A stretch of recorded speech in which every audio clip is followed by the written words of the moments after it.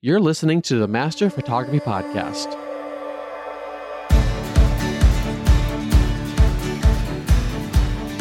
Welcome to the Master Photography Roundtable, part of the Master Photography Podcast Network. You are joined by thousands of photographers listening to this show who are all on the same journey to master their photography.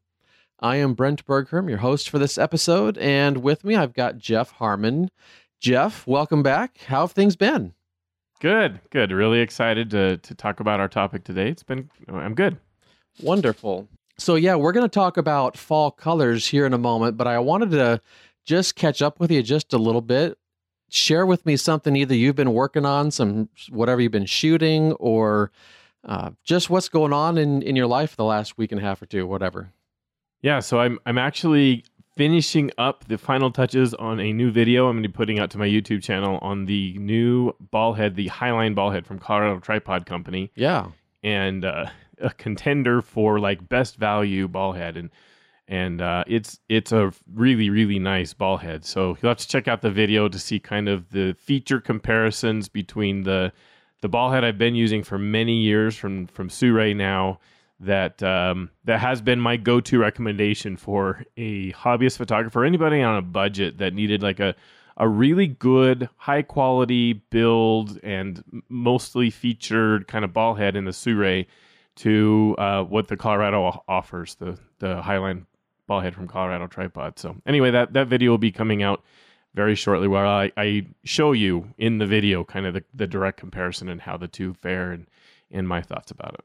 Awesome. Yeah, I have a Sirui myself. I can't remember the exact model, but that's the one that I have on my slightly smaller tripod, and certainly good. And this one from Colorado Tripod Company, I've been eyeing that one. And they have another one, I forget what it's called, but it's made for a more mirrorless model type camera. So I'm tempted by that one too. It looks really lightweight, and so it'll be good to see your video. Yeah. Yeah.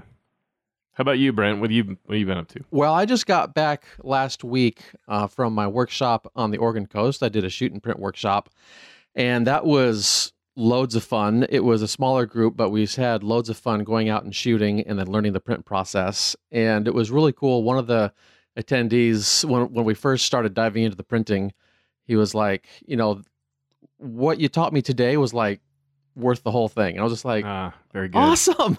Yeah, that's so fun when that happens. That feels so good. I mean, if I can be a little bit stroking my ego a little bit, I just feel so good when that happens, and I'm just doing a happy dance in my head. And when something like that happens, I'm just so thrilled that what I was able to get across is resonating really well. Anyway, it was just so much fun going up and down the southern part of the coast and finding some great things for these people to shoot, and showing them some of my favorite spots down there. And I'm looking to do it actually by the time this episode is out on Thursday. I should have it on my website. I'm going to do it in the Palouse. So take a look at my website, and it'll just be a lot of fun doing a little bit of shooting and quite a bit of printing. So it's good stuff. And then I've got school coming up here shortly. We're ramping up for starting at the university. We're on the quarter system, so we're a little bit behind most everyone else that's not on the quarter system. It's already in school, but we are ramping up in less than 2 weeks. Well, in less than 3 weeks, I should say. We are back in the classroom and going at it, and so looking forward to that, getting lots of projects done that I have, summer projects, and just completing some things. So it's going good, though. Things are chugging along. Nice. So today we're going to talk about fall colors and the idea of shooting fall colors. And here in the Northern Hemisphere, of course, we're basically over with summer, and we're looking forward to this changing of the seasons. And of course, fall is pretty much coming our way pretty quickly here. And in the coming weeks or whatever, we're going to start feeling some cooler temperatures and the like. And somewhere around, I don't know what time it is exactly for you there in Utah, Jeff, but somewhere around October is usually the prime time for thinking about fall colors. Is there anything like a special window that happens there in Utah? Because I know it's just different, and we should probably be looking up, and tell people to look up these different fall color maps and the like, so they know where they're looking to shoot. They have an idea of when it's going to be. Yeah, I'm looking forward to cooler temperatures. I'm kind of a colder weather guy. I really don't like the heat. And I live in the western desert, and yeah. And we've had record temperatures in Utah. Like, it's still 100 degrees here in September, and that's very unusual. It's setting records, and I hate it so much. I can't wait for cooler temperatures, and it's going to come. And yes, the leaves change here. It doesn't vary a whole lot because it really has more to do with light than anything else. Sure. So the more, the way the light changes is what dictates how the leaves go.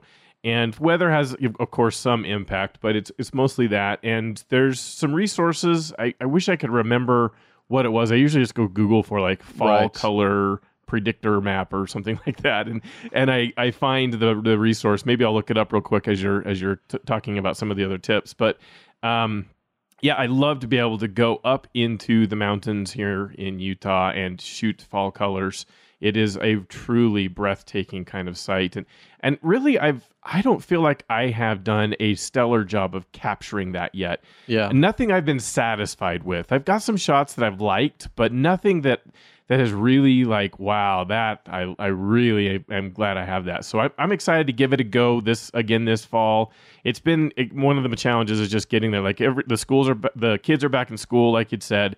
So that means a lot of busyness and a lot of things going on that make it tough to get away and go do those kinds of things. But yeah, I really, really want to go do that and try out. We're going to talk about a bunch of tips that people can use to do that. So I'm excited. Yeah, and there's also some Facebook groups that I know are out there where people are sharing, they were out there and it's not quite, the best, or it looks really awesome. Get out there this week kind of thing.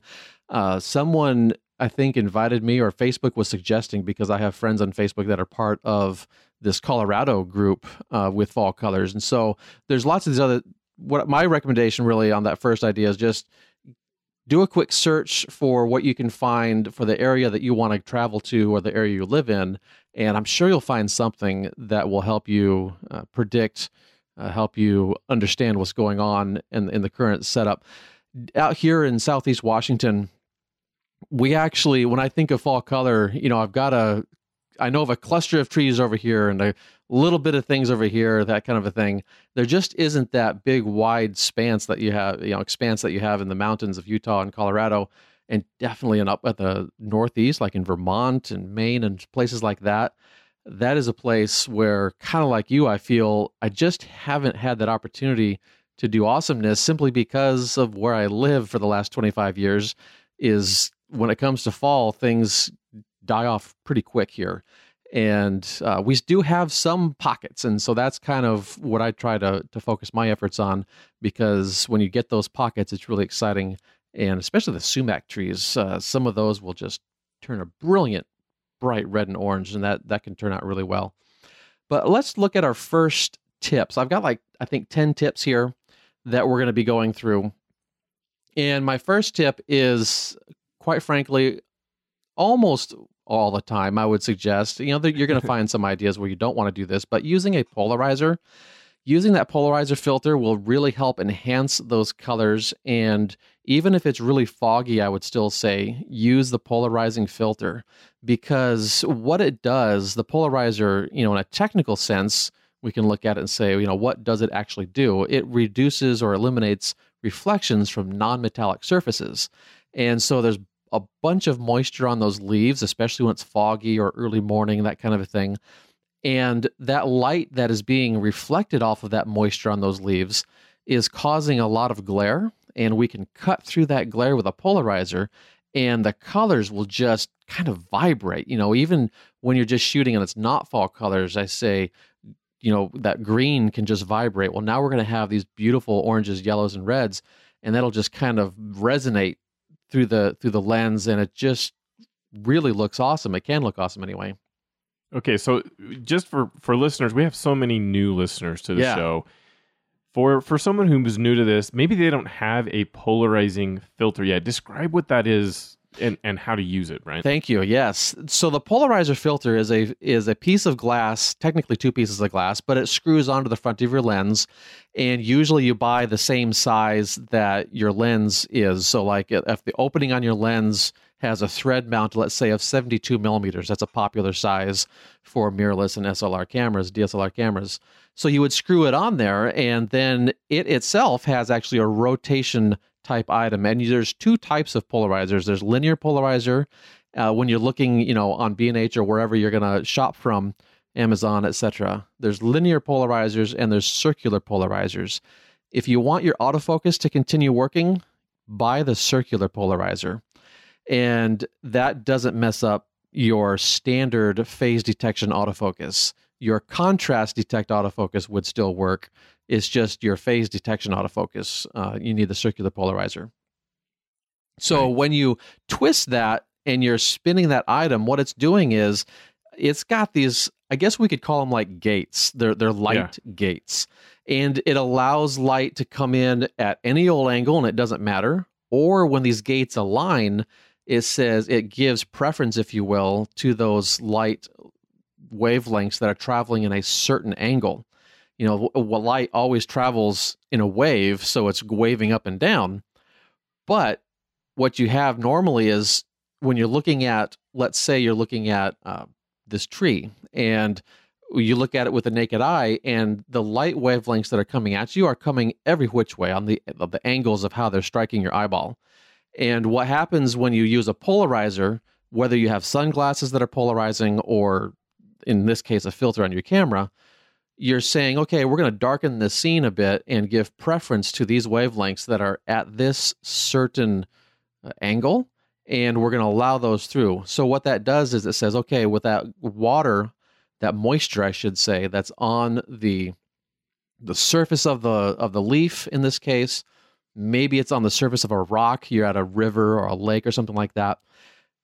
That is just all scattered, and then your polarizer comes in and says, okay, all that scattered light, we're gonna not allow you to go through, and we're just gonna take in that light that comes in at a certain angle, and then you can get really punchy blues in your skies. That's what we most know the polarizer for. But in this case, when we're not dealing with the sky, let's say, we're just gonna let that color that is natural in the leaf, we're gonna let it shine through. And all that other stuff that's in the way, because that moisture is causing all that scattering, that just gets reduced or eliminated. And then all that beauty from the original leaf or the flower bud or whatever it is you're looking at shines through, and it's just gorgeous. I think it's also good because a lot of fall photos tend to include water. Sure. Whether it's a waterfall, and you might you're trying to do some to do extended shutter speeds, and make the water look creamy, or it's a lake and you're trying to get the fall colors and the reflection in the lake. All of that stuff, it really can enhance the photos a lot. And that's another place where this can help, where the polarizing filter can make that lake look different than you are seeing it. And it's a really cool effect that I think fits extremely well with fall color foliage. And it works great for rainbows too, so you can subtly enhance. If you have the opportunity to photograph a rainbow, you can enhance that or almost virtually eliminate it all as well. So whatever your subject is, if you have light that's reflecting off a non-metallic surface, because if the light is going on a metallic surface, it keeps its randomness. But when it's coming off of that, when it's coming off the water, it gets polarized, and then you're able to counteract that, so you're not getting that certain scattering of light that you don't want. You get the light that you do want coming through. A standard polarizing filter does take out about 2 stops of light from your overall exposure, so you want to think about, the camera meter will automatically compensate for that because you're putting it right on top of your lens. It's just be thinking about, if you're not using your polarizer and you're at a certain shutter speed, when you put that on, you're going to lose 2 stops of light. And usually for my shooting, I'll make that up in shutter speed, but certainly it depends on exactly what you're shooting. Like you said, if you're shooting water, if you're handheld or tripod, there's so many different things that go into that. But we do want, and that kind of leads into our tip number 2, and that is watch the exposure. Real quick though, with the polarizer, do you keep it on your camera all the time? Almost all the time when I'm shooting something like this, yes, because there's just so many opportunities where it does work well. And then if for some reason the lighting is not right and it doesn't work well, is it's not polarizing, well, then it just has the effect of a neutral density filter. And to take it on and off, I find it tends to be a little more annoying. And so I'll just leave it on anyway, even if it's not having much of an effect, because most of the shots will have a good effect when you're shooting color like this. Okay, now on to exposure. Yeah, watch the exposures is what I'm kind of titling tip number 2. With these rich colors, I find it really easy to overexpose my images because we look at these colors and we're all like, oh, it's so bright and beautiful and everything like that. And my biggest problem also actually is when I'm shooting sunset or sunrise, and I'm just like, oh, it's supposed to be so, bright and gorgeous. Well, if you make it, bright according to your histogram, really close to the right-hand side of your histogram, then you're going to lose out in all the richness of the color. So I'm just saying, watch that so you're not overexposing and you're actually going to maintain some of that just gorgeous, beautiful saturated color. But another thing that we need to think about too, because especially if you're using the polarizer and you've got all this light coming in that's very concentrated, let's say in the reds or the oranges, what have you, what you're going to find is it might be easy to, in that one channel of color, let's say the red, for example, it might be easy to overexpose that one channel of color. And while the others, the green and the blue, might be pulled back because, it's a red leaf or whatever, you could still overexpose it in just that one channel and lose your detail, where you might look at a basic histogram that shows you an average of all colors and be like, oh, it's not too bad. It's well within. Well, this is where I'm saying, figure out on your camera how to look at the RGB values of that histogram and make sure each one of those is not blowing out too much either, because you could lose detail simply because you have full color coming through in that one channel. I've seen firsthand how this can be with the red being kind of overexposed, I'll call it, but and a lot of times it's recoverable as long as you don't go too far overexposed on it. But a lot of times it's recoverable with raw files. But in Canon in particular, it has a tendency, the sensor, the way it works, it has a tendency to overexpose red compared to other colors. Even if all colors were actually the same brightness, same luminance, the red just comes through brighter on Canon sensors. And so you have to, I've seen this a lot when I've photographed flowers. I have to go into the HSL panel in Lightroom and tone down the luminance of red almost always so that I can see the details that are there. And it's amazing how much more that can be there. So, and I love your tip about going into the camera settings, dig into your menus so you can see. I'm pretty confident every camera I've ever looked at has the ability to show kind of the color channels in the histogram versus just one histogram that's all white is usually how it's represented on the camera. So it's nice to switch to that so it shows the RGB channels, and you can watch how the saturation is happening there and make decisions about your exposure. Yeah, and sometimes that might only be available, depending on your camera, it might only be available when you play the image back. That's right. I don't think I've seen many cameras that do it in the live view where you see all the different RGBs separated out, but at least you get when you play it back. So as you're kind of shooting, you're getting your composition just right. Take a look at an image or two and see where that exposure is coming in, and then adjust if you have to, and just start shooting and work that scene over.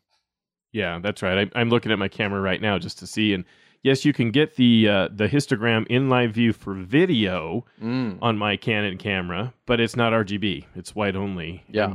And so when you take the photo and then you hit play and it shows the histogram, then you can see it. Yeah, it's an advantage with mirrorless. They all have, the histogram right there in the viewfinder, in live view. All of it is right there, and that's a big advantage with mirrorless for this kind of work.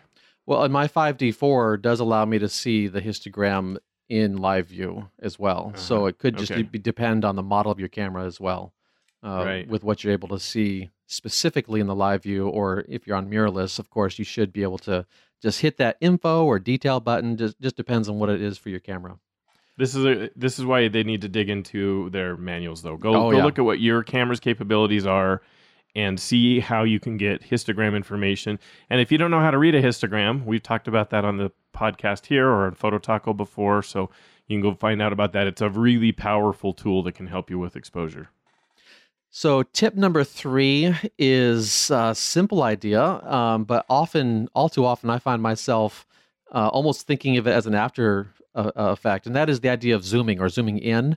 And for me, usually, actually, it's about the idea of zooming out. So depending on what your tendencies are, the idea about zooming in is to say, really emphasize that subject, really emphasize that color, fill the frame with color. But then once you've done that, back off a little bit too, because we have a problem sometimes when we're zooming in too far, we can lose the reference of the environment for where our subject is. And sometimes it's really nice to make sure we have that anchoring idea of what the environment is. So it just depends what your goals are, but zoom in and see what you can do to isolate something. I like to try to really study a subject photographically, and zooming in can help me do that because I start to chop certain things off the subject, and it allows me to, hone in on whatever's exciting me about this subject. And then it can just make that color pop because it becomes more of that frame. And it's not something that is, just super small and insignificant, but certainly those can work well too. So whether it's a cluster of trees, zoom in on a few leaves, maybe zoom in on, half a tree, whatever the case is. Maybe it's some berry bushes, or maybe it's the side of a mountain and you're looking, over a valley or something like that. And you've just got a whole side of the mountain that you can zoom in and start making different images based on, what you're including and what you're excluding. And it's all about making the subject that you're photographing, making it more prominent. That's kind of the background idea of that one. And showing color contrast. So that's the ones I find most compelling, is when all of those colors are there. There's the orange, the yellow, the purple, the green. It's all in there together is what I like the best. And that's tip number 4. Look for contrasts. There you go. And, this is a season like no other. And one of these things about this season that I suppose I could say, if I were to complain about a season, the problem with fall is that the good stuff just doesn't last long enough. Because you get on one of those groups in Facebook, or you look at one of those, predictor websites, and you're all like, oh, it's happening really good here, but I'm not available for 3 more days, or whatever the case is, and you just know potentially in a way the color is going to change. But if you can get out there and you can accentuate those colors, the differences between them, especially if you're shooting in an area that has a mixture of something like aspens and evergreens, those brilliant colors next to the deep greens of the evergreens can make for really great contrast. Not only a contrast of color, but those trees are different textures and they're different shapes. So you have these different ideas of contrast going into it, and that can provide a really good interest for the scene that you're creating. Yeah, I love it. It's beautiful to see a composition where that has done there. And we talked about zoom in. My personal preference is I love it when there's a really wide landscape view filled with trees with color. Yes. I love that when I can see a wide array of trees, and it's tough to get into that position. It's one of the things I haven't liked about my own photos that I've taken. I have a lot of places where I'm driving through the canyon and it looks just beautiful to me as I'm driving through. But then as I stop and I try to capture it, I'm not finding something that really expresses the beauty that I'm seeing there in person. And so having the right perspective, the right angle, the right point to go and shoot from, I don't feel like I found that yet for where I want to be in the photos that I want to take. That's probably my biggest challenge, has been that factor. I've got some that I'm zoomed in on individual leaves or a group of leaves or something like that where I'm pretty happy with some of the results that are there. But that nice wide scene filled with color and lots of contrast is what I don't feel like I've captured yet. Yep, I can certainly resonate with that, because as I mentioned, here in Southeast Washington, that pretty much doesn't exist. When we go up to the mountains, we title them mountains, but I put it in air quotes because they're really like hills. It's all evergreen. And, I have a nice park in town called Pioneer Park. Lots of great fall color there, but it's not something that you can back up and get that beautiful mountain scene, that kind of a thing. Tip number 5 is to be thinking about the lighting. And what I'm talking about here is that light, whatever exists for when you're shooting. If it's rather flat, I say go for isolation, because your sky is probably going to be quite boring. If it's just bland, white clouds that have zero detail in them, that's the kind of what I'm talking about. It's going to be super soft light, and the sky is probably pretty boring. So isolating those details, maximizing your saturation of the subject because you're isolating those details in this very soft light. Those zoomed out scenes can also work really well. Think too, if you're there in the early morning, you might have some fog coming through. Other weather that might be going on. Maybe you've got a storm bank, off yonder, and it's affecting the lighting for how you're shooting over here. Or maybe it is stormy and you're looking to get some of those really, whether it's lightning or maybe it's some motion because the wind is really just whipping those leaves around, and you drag the shutter so you can have lots of motion because those leaves are whipping around in the wind. If you have a high contrast scene, so the light is just like clear blue sky, is just punching through, that's actually when I would say, rather than shooting it front on, because that might be just quite harsh for those subjects. But if you were to move around and shoot it backlit, you might be able to have that light kind of coming through those leaves, and they're backlit, and then they're just starting to glow, and it just can be really cool with that too. I think of the mood of fall. Yeah. So, it's after summer. Summer is the time when we think about bright sun, beach, sunshine, heat, warm, those kinds of things. And fall, we're transitioning to away from that. Yeah. We're in between that. So to me, the thing that conveys the mood of a fall photo is one where there isn't huge bright sunlight in the scene. Yeah. It's something that's toned down a lot from that. And we're helped a little bit by the sunlight hours. We're going to have less sunlight, so you're going to have dark or dusk come earlier in the day, or later in the morning. It makes it a little more accessible to go and get those kinds of photos. But just like any landscape scene, where it's better during those golden hour, blue hour kind of times than it is right in the middle of the day when there's bright, harsh sunlight. That's still the case here, and I think contributes even more to the mood if you can arrange to be shooting at that kind of time of day. Yes, mood, that's sets everything. This lighting that we're talking about totally sets everything about that mood, and that's definitely a good be thinking about that too, and how that informs what you're shooting when you're out there, how you're reacting to your subject with the lighting that you have. So it can be difficult to do this sometimes with trees. What I'm talking about with the bright sunshiny, because you just can't get it aligned right. And if that's the lighting you're given, how do you work with that? If you want to create that mood like you're just talking about, how do you work with that? Well, you can look more into the details of some areas that are in the shade. If you can't get those backlit items, if you can get the backlit items, those the veins within the leaves and then the branches, every little tiny little twigs and the larger branches, those will turn into a silhouette, and that can be a really cool effect as well.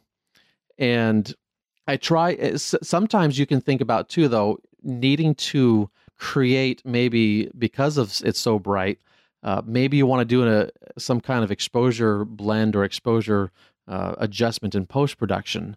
And with that, my go-to process, if you're a little more advanced and you're comfortable with Photoshop, is to say, try and nail that exposure so you can double process the image.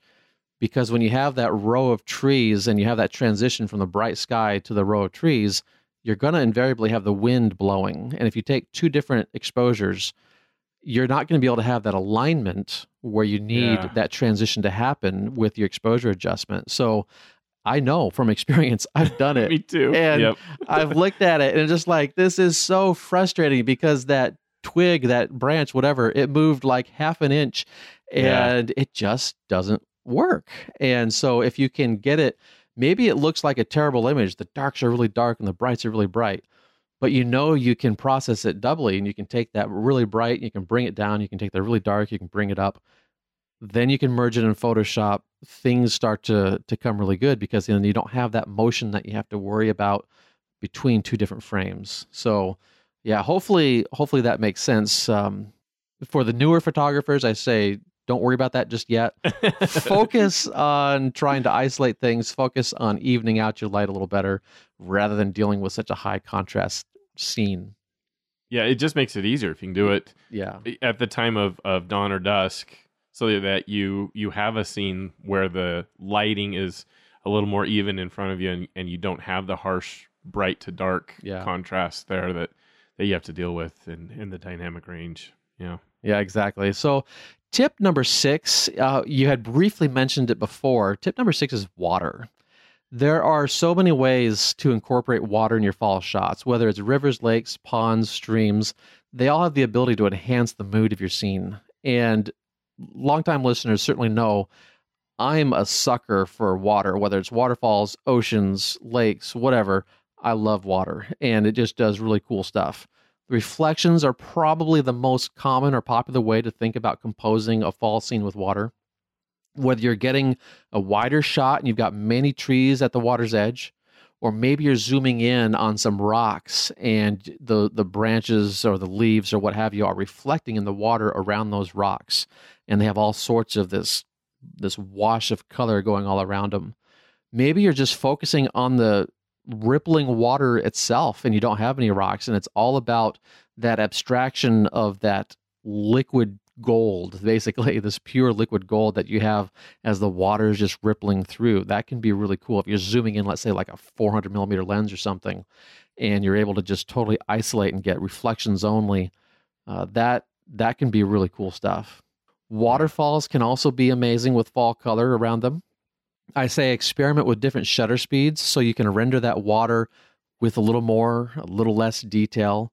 But also watch that leaf detail. Depending on the size of your waterfall and how close those leaves are to the water, you're always going to have some kind of breeze, some kind of wind going because of the motion of the water. And you might have some of that swaying effect happening because of the wind swaying those leaves. And that can be really cool to allow those to move as well. And there's one thing that I've done too where I allowed it to go really crazy, and I actually incorporated some camera movement when I did that. And that's actually tip number 7, is incorporating camera movement. But before I dive into that, is there anything to add, Jeff, you have for the idea of water? I know you mentioned it a little bit ago, but water. Yeah, some of my favorite fall foliage pictures that I haven't taken, it's been other people's that I've admired, include like the reflection in a lake of those fall colors. It's just so incredible to be able to see that, and it's kind of one of my bucket list shots that I want to have. There's plenty of lakes up here in the Utah mountains. I need to just get around it while it's in the fall season and see if I can get one of those shots. It's incredible, and especially like you said, if there's like the mist coming off of the lake or the kind of the fog rolling in. What a mood for fall colors, and being there at just the right moment to capture that. I'd be ecstatic if I managed to be there at the right time for that. Yeah, that would be so awesome. And it's such a serene effect too, and that's one of the things, it just puts me at such a calm, such at ease, and even just thinking about it and remembering some of those images that I've seen that others have done, like you're talking about. Yeah, that's just good stuff. So this idea of camera movement, there's 2 ways really to kind of be thinking about that. And that is, you can either just kind of freehand it.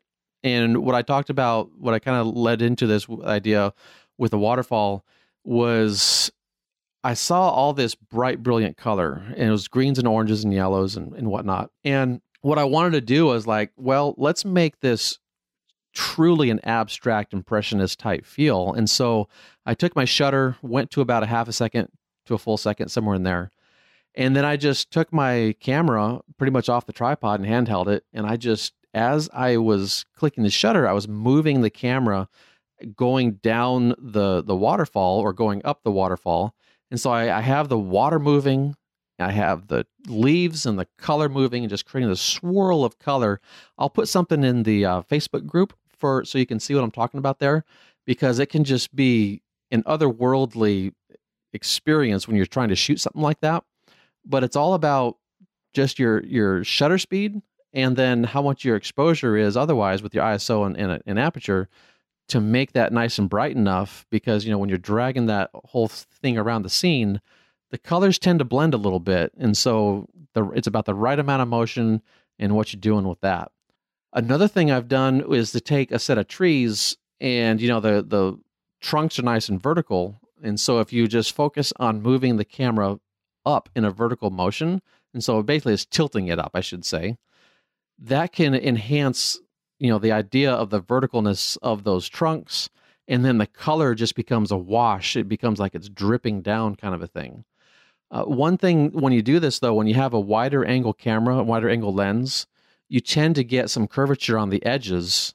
And so I like to do this, if I'm doing it with trees, I like to do it with about a 50 millimeter lens or longer, because that will minimize the curvature on the edges. And the only reason I want to do that is because these are vertical, straight up and down trunks.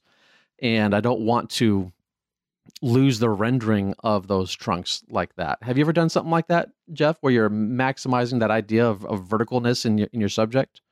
Not verticalness. No, I've done shots where I want to show motion with like a car or a runner or something like that, where I'm panning along with them. But yeah, not the vertical stuff. This is an interesting thing to try. Yeah, with the vertical idea, all it is about really is getting it so you're blurring everything. You don't have a detail that says, "Oh, this is a trunk." You're saying, "Oh, that must be a trunk because I have such a series of these. They're all in a row." And then it makes sense, I have some color up top, or just depending on where the color starts falling into play. You just have some really interesting opportunities to play with the interpretation of what it means to be a tree in your image.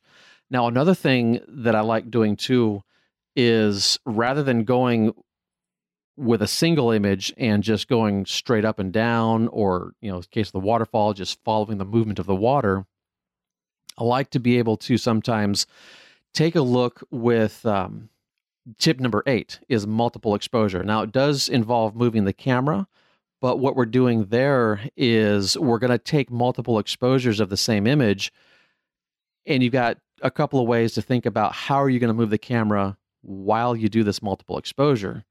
You can either just go completely random and get a really kind of impressionistic texture feel in the end, or you can kind of focus around a certain element. You can rotate around a certain point and emphasize that point. If you're looking for some great inspiration in something like this, there's a link in the show notes from Freeman Patterson. He's been shooting like this forever.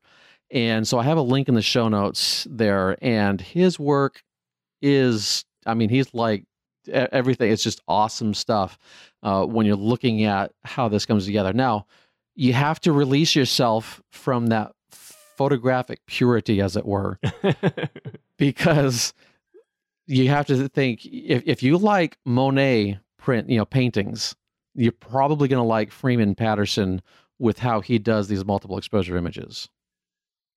I see. Yeah, I'm just checking out the links right now. And like you said, this movement of the camera, trying to emphasize a subject in the photo. Yeah, because whether it's isolating a colorful flower, a colorful set of leaves, maybe you have the first clump of leaves that are turning orange in a sea of green still, and you're able to somehow rotate around that, and you have all this green going around it with this really funky texture. It can be really cool, and I get excited about that stuff anyway. Yeah.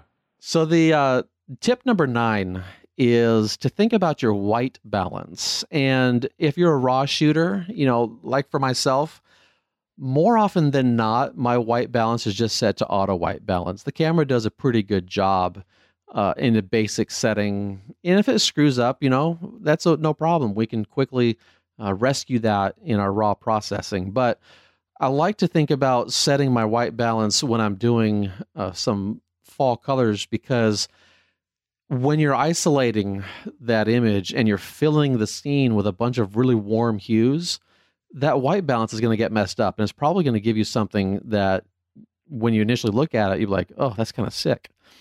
So if you set your white balance to match your daylight, whatever you have, whether it's a cloudy day, whether it's in the shade, maybe, it's full on sunlight. You're going to get the consistency that you need when you're reviewing your images on camera. So, you'll start to be able to just get used to it, and you'll start to know what's working for you. And I think it's easier when you have that consistency, and you can start to predict more easily what's working for you. If it still needs to be changed later, again, we're shooting in RAW most of the time, and was what we recommend anyway. And you can always change it later. It's just still you had that consistency during the act of shooting, and you're going to be hopefully getting better images because of that consistency and predictability. Mm-hmm. Yep. All right, tip number 10, and we actually have a bonus tip for you that we'll get to in just a second.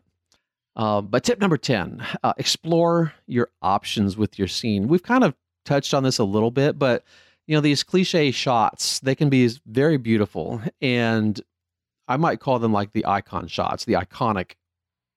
You go to this certain location in Vermont, you've got the quaint little church, you've got the white picket fence, and it's an explosion of reds and oranges and yellows all around.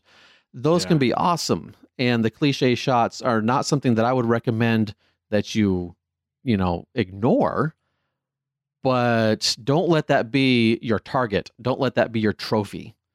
Because whatever you can put your personal thumbprint on that image, your experience, whatever it is that you bring to the table, work the scene, work the subject, try and figure out what that is for yourself.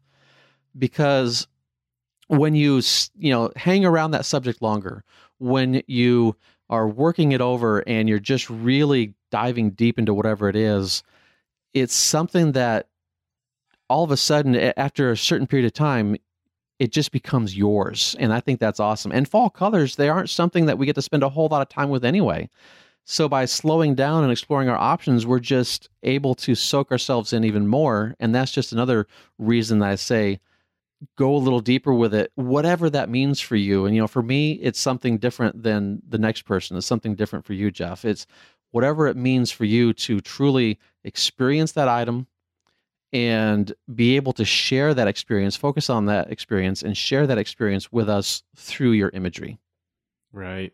And I was thinking with explore your options, the advice I was thinking of was now, because the season right now is probably early. Yeah. It's probably not this week as we're releasing this episode. We're hoping it's not, so you have some time to kind of prepare. But so now might be the right time to go out and explore scouting. Yes. Where am I going to go try to find a good composition so that I know where I'm going to go when the leaves are when they're ready, when they're in the colors. And so, imagining what you're going to do, because this is why I think I have failed thus far in getting my fall photos. My wife and I will set a day. We're like, hey, we want to go see the fall colors. We want to go drive up in the canyons, and we'll stop and try to take pictures along the way. And inevitably, I don't have a great spot that I'm trying to. And I keep thinking like, well, I wish I was over there on that side of the mountain or wherever. Changing something. And then I don't note it down. I don't follow up year to year, and I end up in exactly the same position. So if I could go on a scouting trip right now where my sole purpose is to find a spot where I think the composition is going to be what I need, and then wait for the color to come, I know where I'm going to go. I can get there. I can be there at the right time of day so that the lighting is good. Then I'd have a much better chance at getting a really impressive photo, creating a really impressive photo out of that kind of a scene than what I've tried thus far, which just hasn't worked. Excellent advice. And that just adds even more to your experience, because then you have that history of having scouted, and it just becomes all that more meaningful to you. And I just love it. That's great advice for sure. Tip number 11, Jeff found this while we were actually talking here, and that is a website, especially for those of you in the Smoky Mountains, smokymountains.com/fall foliage map. And each of those words is separated with a hyphen, so fall-foliage-map. And you're going to be able to take a look and see, what's happening there with the fall colors there in the Smoky Mountains. So that's a good link there. It's in the show notes. So, and it's actually going to cover the entire nation. Oh, it does. Yeah, Smoky Mountains is publishing this, but they have an interactive map. This was the resource I said. I can never remember where it is, but it's an interactive map that you change the date from September 7th through November 30th, and it kind of shows you, and they update it every year. I don't know differences per year. I haven't paid attention enough to compare them to see if they have varied much, but this is a 2019 map, and it's trying to predict when is going to be like the peak time to go and do the fall colors in your area. So it depends on where you live and where you're going to go, when it's going to be. And it starts north first. I mean, that's when the light starts changing. It starts at the north. So the north and goes down towards the south. And so for me here in my area and where I'd plan to go shoot, it looks like the week of about October 5th to 12th. That's a Saturday to Saturday. Then that's the ideal time for me to be out there and shoot. As predicted by this. And they, of course, make disclaimers like, this isn't guaranteed. Right. And yeah, okay, we get it. Stuff can happen. This is weather, and you can't guarantee anything. But yeah, it's got a pretty good map, and they've done this for many years. I should bookmark it because I end up at this map every year to take a look at this. And so it's a good resource for everyone to go check out and plan your shoot now, so that you know when you need to be going to the spot you find to try to nail a fall foliage photo. Yeah, by breaking it down week by week, and then you can see the growing color of the map as it goes down. Now, this is just for the U.S., so there might be other things like this that are for Canada, places in Europe possibly. You might find some resources like this too. And incidentally, if you do, I would say feel free to share them in the Facebook group, because that would be a great place to continue sharing other stuff like this, so we can have more people in these other areas have a good resource to reference. That is beautiful. Yep, really fun. And I think same thing for sharing your photos. We put a thread out every single Sunday. Erica does a really good job of every Sunday. She puts a post in the Facebook group of an image. And that's where we want everyone to share their images as comments to that post. We don't want to have the Facebook group filled with just tons of photos from everybody, and you can't find posts that we make about other topics or questions. We want it to be more of a resource people can go to find questions and answers for things, and not as much seeing the photos from everybody. So we have this one post that Erica makes every Sunday. We'd love to have you post then your fall photos, even if it's not this year, but it'd be better if it was this year. But even if it's not, and it's one that you're really proud of, then post it in there. Let's take a look, and I'd love to see what you all have come up with for fall colors. We could definitely use some inspiration to get Jeff and myself off our keisters and out there. So get them in there this coming Friday or the next Friday or Sunday, excuse me. Yep. And we'll be able to be inspired as well as everyone else. That would be awesome. Yeah, and I try to explain that as people. There's new listeners that come, they join the group, and one of the first things to do is try to share one of their photos. That it's great. I'm glad they are, but I usually decline those and say, look, we want you to post it on the thread. That's kind of how we want to work this, just so that the group is cleaner and not filled with all kinds of photos. Yeah, very good. All right, let's head on over to our doodads of the week. Jeff, what do you have for us? I've mentioned this one before, but I'm using it a lot, and I just had a question about it, so I decided to add it again this week. It's the utility I use so that I can write to drives I formatted from my Windows computer on my Mac computer. So just to give you a little bit more explanation, I use Mac and Windows a lot. I interchange between the two a lot, and I kind of feel like I need to, just so I can see how software's working between the two and have the experience with it, but also because that's my preference as far as when I'm home and can work on stuff. I prefer my Windows desktop for the power and that I could get there, and then when I'm on the road or mobile, for whatever reason, I love the MacBook Pro for that experience. So I use them both. And what I've done with my external drives then, especially with my MacBook, it doesn't have hardly any space internally, so I have to use an external drive when I'm editing photos with it. And I format the drive. NTFS is the name of the format. It's a Windows-specific format. And by default, Mac can read it, but not write to it. This is my solution to that problem. I use this utility called NTFS for Mac by Paragon Software. Paragon they know their stuff with regard to like hard drive utilities, and it's really solid software to overcome that challenge and make it so that my Windows formatted hard drive is fully readable, writable, and transparent as you use it on Mac. It works exactly the same as anything else does with this software utility load. It's about $20 to license it for one computer, and it's been totally worth it to me. The other option that is free is formatting your drive in a format called exFAT. It's EXFAT. It's a good solution too. I prefer to have my drives formatted this way, but there's no right or wrong way to do this. If you want the free option, go format it exFAT, and then that's really compatible between the two operating systems. And I remember one time I bought, I think it was a hard drive from Toshiba, and it came with something like this that Toshiba was providing as well. So sometimes the hard drive you buy may provide you that utility as well, but maybe they don't do that anymore. I don't know.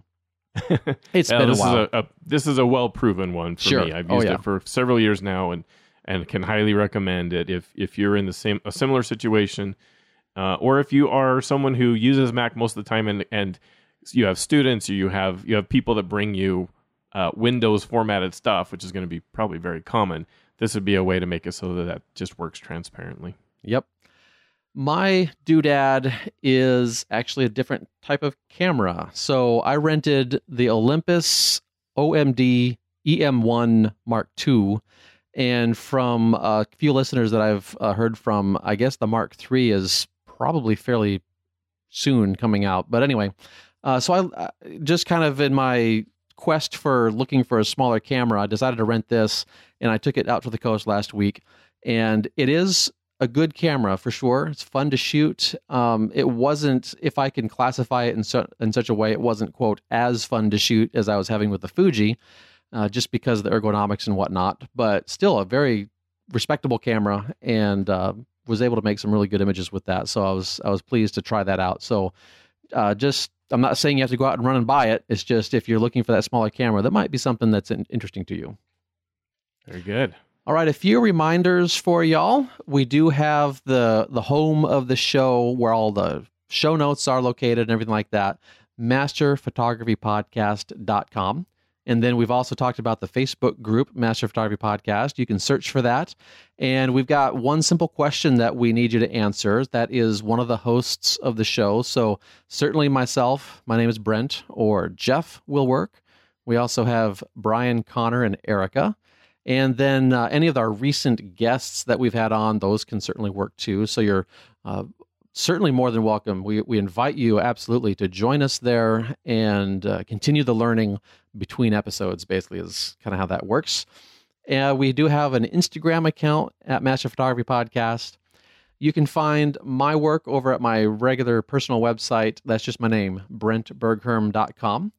I've got the Latitude Photography Podcast. That's over at latitudephotographypodcast.com, and just search for it in your favorite player, which now includes Pandora. So I just got that out on Pandora. I think I saw it confirmed today, actually, as we're recording this.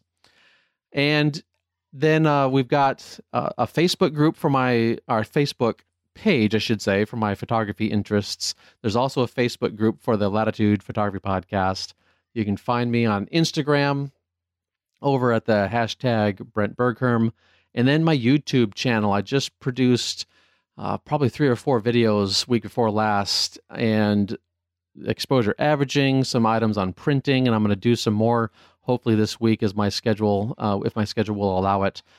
So just search for Brent Bergherm Photography on YouTube. And Jeff, where can they find you? So you can see my work at jsharmonphotos.com, or check out my other podcast that I do, phototacopodcast.com for that. And it's a very searchable kind of thing. So if you've got questions about, especially technical questions about photography related to things, then go try searching there and see. I probably have a podcast episode or 2 or 3 on the topic that you can go and find there. You can find me on Instagram and Facebook and Twitter, and those links will be in the show notes as well. All right. Thank you so much, everybody, for listening, and we'll see you again in another 7 days.